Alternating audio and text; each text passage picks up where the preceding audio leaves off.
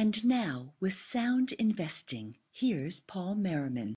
This podcast was first motivated by a number of emails that I got from listeners and readers. And it is about an article that was written by Jason Zweig for the Wall Street Journal. And the title is Value Investing for the Birds? And I was about to respond to that and do a simple kind of a Q&A answer along with another 9 Q&A answers. And I realized that this topic, this question about value investing, whether it's the thing to do or not, is more than just a minor consideration for investors. We're trying desperately to do the right thing for the future.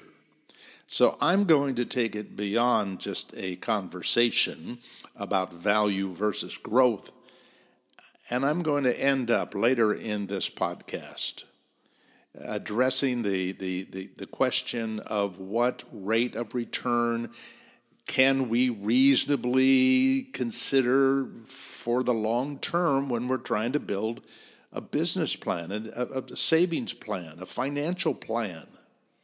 I don't care whether you're retired or you're just getting started. It's an important decision to make what return we consider reasonable. And then we got to figure out how to get it, of course. But I'm just going to read a couple of paragraphs out of this. It's a great article. But we'll have a link to it so that you can read the whole thing. But Jason says, faster-growing, higher-priced stocks have outperformed by such huge margins recently that the long-run advantage of value stocks has withered away. Will that last? He asks, and he answers, probably not.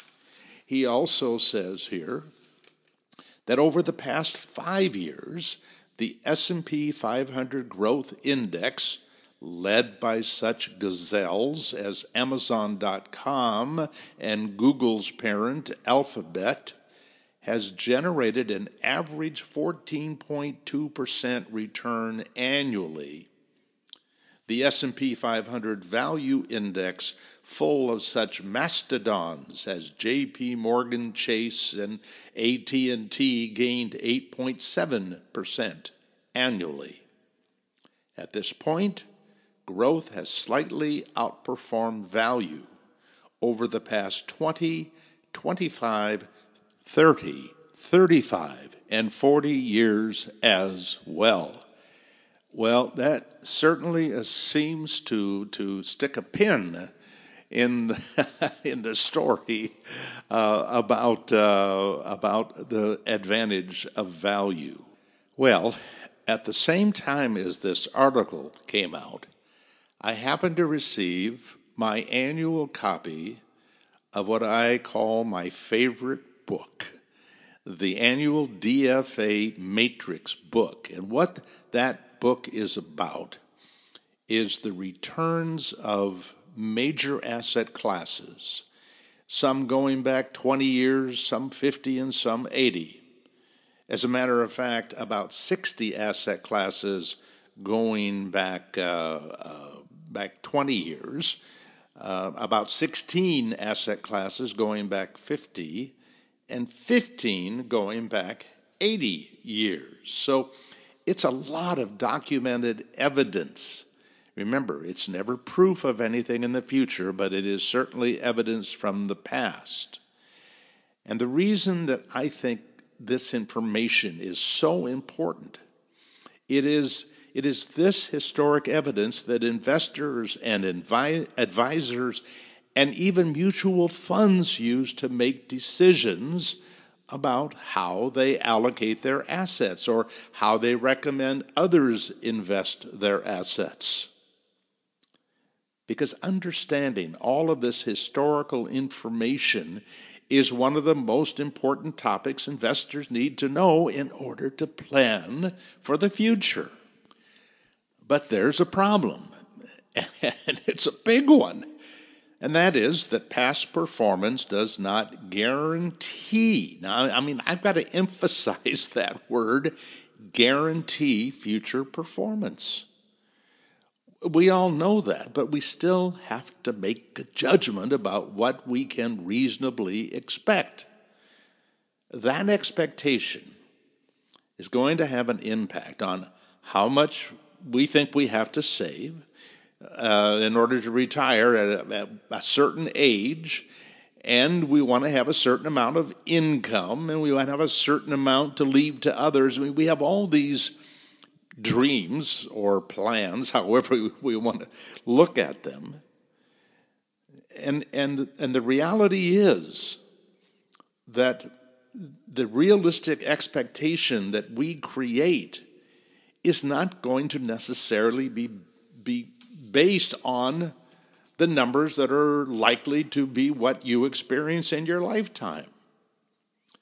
And we have the ability to go through that exercise and get a sense of that so that we can look at our thought process on what we're doing in terms of planning for the future. And out of all of that, I promise, we will certainly address the value versus growth question.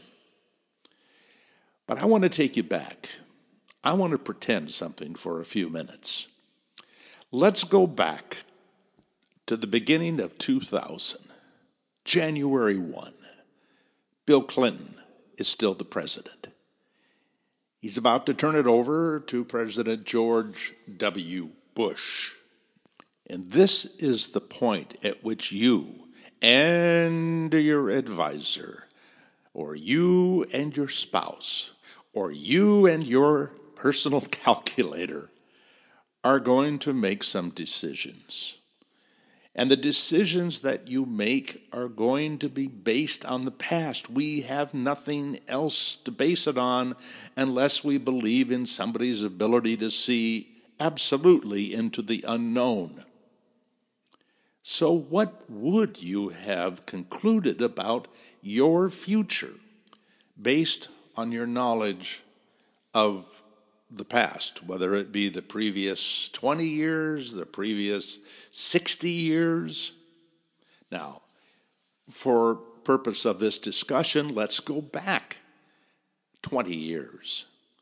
Let's go back, in fact, if we go back 20 years, we could then ask ourselves what we would have assumed that we could get from our investments. And maybe what we would have done to be realistic about making it a period long-term enough that it was statistically meaningful, you might have gone back 25 years, from 1975 to 1999. Yes, it was the golden age of investing. And yes, it was unusual, but when you've lived through it, it takes on a different level of reality. It's something you can almost touch, and you could imagine how it could happen again. So what did people know about that 25-year period? Well, we know the S&P 500 compounded at 7.2%, and the total market index compounded at 17.3%. Wow. I mean, that's an amazing rate of return. And we know that inflation was 4.8%. Now, that's, in fact, all those numbers are higher than we would have expected at the beginning of that period of time. But that's what happened over that 25-year period. And what about other asset classes? Large cap value, these are DFA numbers, 18.7. Large cap growth, 17.4. There's value doing better than growth for a long period of time. Small cap growth, 19.6. Small cap value, 22.3. There's value beating growth again. Now, if you owned large cap blend, that would have been the S&P 500. Remember, that was 17.2. Small cap blend was 20%. So small cap and value added extra returns. So that's what you knew. And if you looked at international markets, the MSCI World ex-US was 15.2. Small cap blend, combination of value and growth, 19.3. Another plus for small cap. Now, what about at the fixed income end? Because if you were close or in retirement, you probably weren't going to be all equities, so you had to take a look. How did T-bills do during that 25-year period? 6.8. Long-term government bonds, 9.4. And as expected, long-term corporates, the high grades, 10.6. When I say as expected, I mean would it be expected to make more than the governments, and they did. Now, that would motivate you or probably encourage you to assume some relatively high rates of return were possible. But what if you wanted to look back beyond that particular 20-year period or 25-year period? What if you wanted to go back to 1928? Because we had those numbers from 1928 to 1999, and the S&P 500 was 9.7%, total market index 9.5. A lot of people believe that owning the total market index is better than the S&P 500. Actually, their return has been very, very close. In fact, over long periods of time, they've been the same. Large cap value was 11% versus the 9.7 for the S&P. Small cap blend was 11.9. Small cap value was 13.1. Long-term corporates 5.9, and long-term governments 5.4. Now there you could look back at two periods of time that could have felt important. The previous 25 years or going all the way back to 1928. And I think you would have concluded that you would have gotten a return that would have supported a 4% distribution rate, if not a 5, by the way. But certainly you would expect that the S&P 500 would get about 10, maybe not the 17.2, but 10 to 12. And that bonds would give you a good shot at, I don't know, maybe 7-8%. That would be a lot less than they had paid. Those were the long-term bonds. And probably short-term bonds, you ought to be able to get 6 or 5.5. That was the easy assumption for people to make at that point.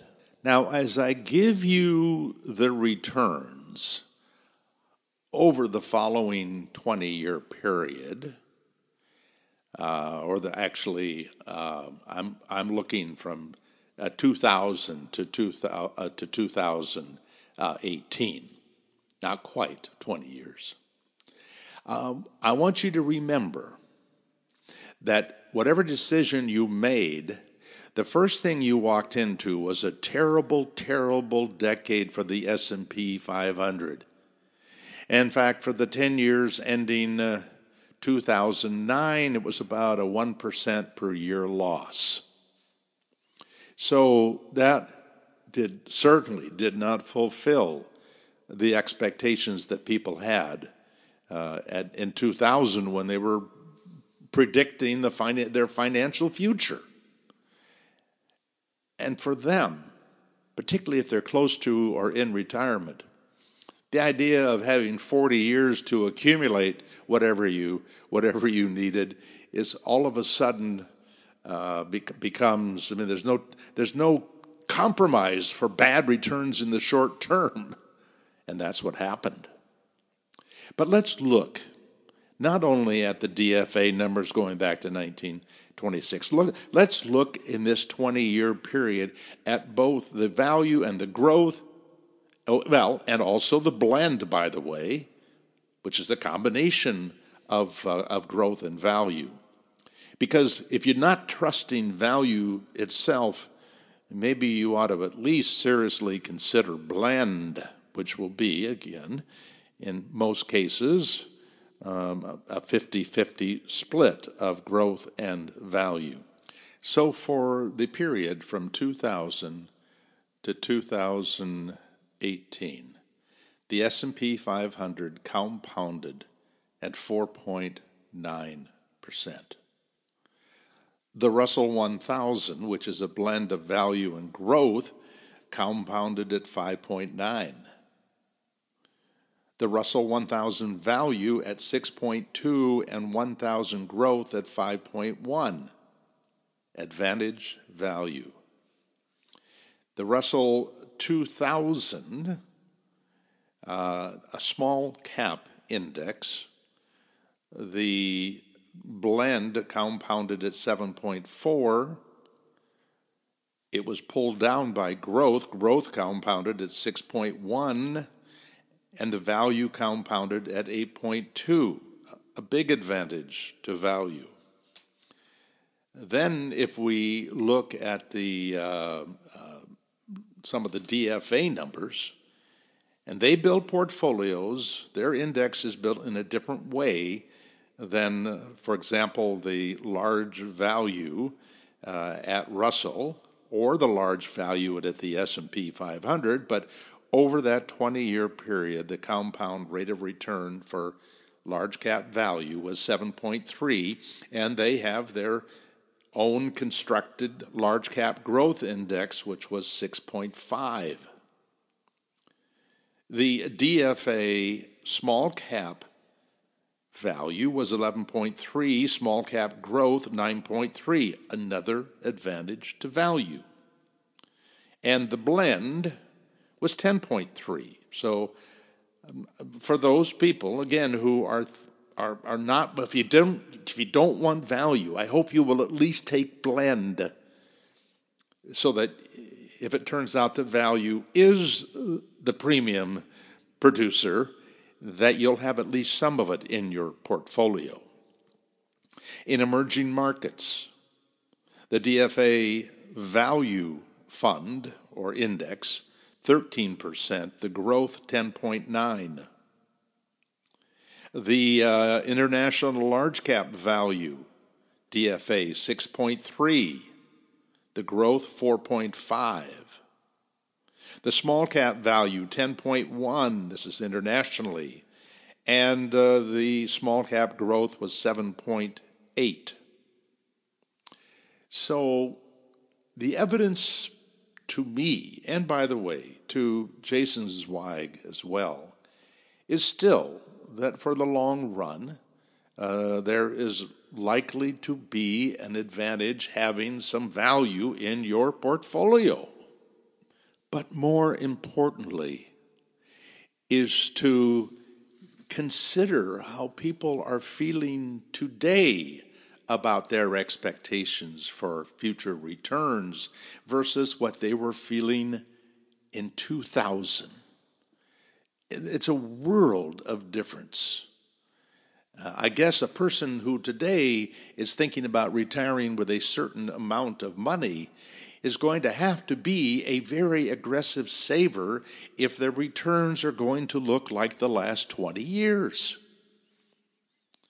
And unfortunately, what we know is that that a lot of millennials, supposedly some 30% of them, are unwilling to put any money in equities at all because they know how bad it can be sometimes, like 2008 and 2009, and like 2000 through 2002.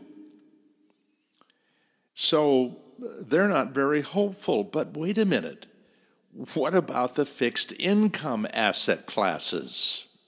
Well, I guess in a sense, long-term government bonds held up fairly well with a 6.9% compound rate of return, and the T-bills with a 1.6%. In fact, for the period from 2010 through 2018, it's, I think, a 0.3% compound rate of return. And the long-term corporates did add some premium, 7.2, so 0.3% better than governments. But you can see the challenge. A person putting together their plan for the future is not feeling as optimistic. I guess in this growth versus value debate that we're having, as I look at the past, I still conclude that value has an expected premium. I think stocks have an expected premium over bonds, even though you would not know it from the S&P 500 over the last 20 years. You would have been better off in long-term governments than the S&P 500. Most experts are predicting low returns for the S&P 500 over the coming years. Typically, they talk about over a decade. But if the future is anything like the past of any of these periods we're talking about, the last 20, the last 50, the last 80, there really isn't any reason to believe that growth is going to be better than value, and there's lots of reasons to believe that value is going to be better than growth. And I am not saying, particularly for people like myself, I'm 75, or people who are coming into retirement, maybe even people within 10 years of retirement, you certainly wouldn't want to have all your money in value, but for a young person, I can understand that they could decide that a combination of small cap and large cap value would not be a high risk investment. But I do believe that the equity, if you're going to have equity, and if you're not going to overweight value, that you should at least take the blend position, whether it's large cap or small cap, because I do think that there is going to be a need for that small additional return in a period of time that maybe the S&P 500 is not going to be a very good producer. But whatever our choice of equity and fixed income asset classes, it's pretty clear that our ability to predict the future is not very good. And the best protection against us getting it wrong is to massively diversify between stocks and bonds, between equity asset classes, small, large, value, growth, U.S., international, REITs, emerging markets, and to do all those things that we can to make sure that we don't overweight to something that turns out to be a disaster. And that is an important part of diversification. I do want to address a paragraph in Jason Zweig's article. He says, it's especially important in a world increasingly dominated by index funds and managers mimicking them, for investors to separate themselves from the herd.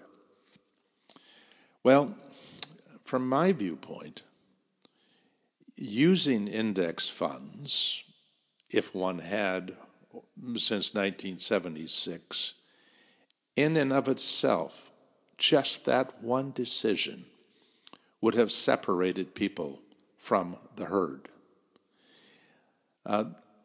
The herd of index investors will be tested. We've been in a long-term bull market, the best ever.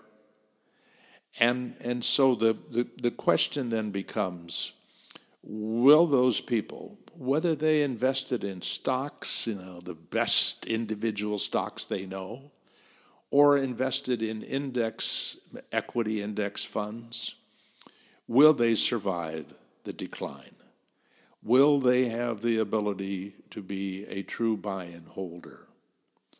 My sense is this, that if you're going to be a true buy and holder and separate yourself from the herd, then the key will be to be invested in a way that you don't have to think and get emotional about the pieces. You're never going to like the fact that the market declines in value and your portfolio is part of that. But it's much easier to make a mistake investing in individual securities. Remember, a lot of people rushed in to high-tech companies in the late 90s. If people had simply purchased an index of all those companies rather than picking their favorite, they would have survived to be profitable in the long run if they could continue to buy and hold. And so my advice is to find not only the way that's likely to create a return that is worthy of the risk that we take of being in equities versus fixed income, but to do it in a way that you can stay the course. That was John Bogle's goal for people, to find a way to invest that they will stay the course. I'm after the same thing. I'm just trying to get people to take a few baby steps to add some asset classes that, with the ability to stay the course, should give them a premium for that patience. Now, I want to make a recommendation. I hope that you will share this with some other investors who have this same question about value versus growth, but more importantly, people who are trying to put together some sort of plan and trying to figure out what is the compound rate of return I should expect from my portfolio. And I don't know that I gave you a magic number. In fact, I didn't, because I don't know. I do know this, or I believe this, that the smartest thing that I did, because I didn't know what was going to happen, was to oversave. So just in case the market didn't give me what I expected, which was probably always more than it was likely to give, but if I didn't get what I expected, and the market failed me, my saving didn't fail me, but the market did, I would have an opportunity to retire at a lifestyle that my wife and I were hoping we'd have. And it didn't necessarily come from the market. A lot of it came just because of oversaving. And that may be the number one defensive step that we can take. Thanks for listening. That was Paul Merriman with Sound Investing. Sound Investing, soundinvesting.com, and paulmerriman.com are produced and exclusively owned by Paul Merriman, who is solely responsible for their content. For more information, free articles, mutual fund recommendations, and more, visit paulmerriman.com.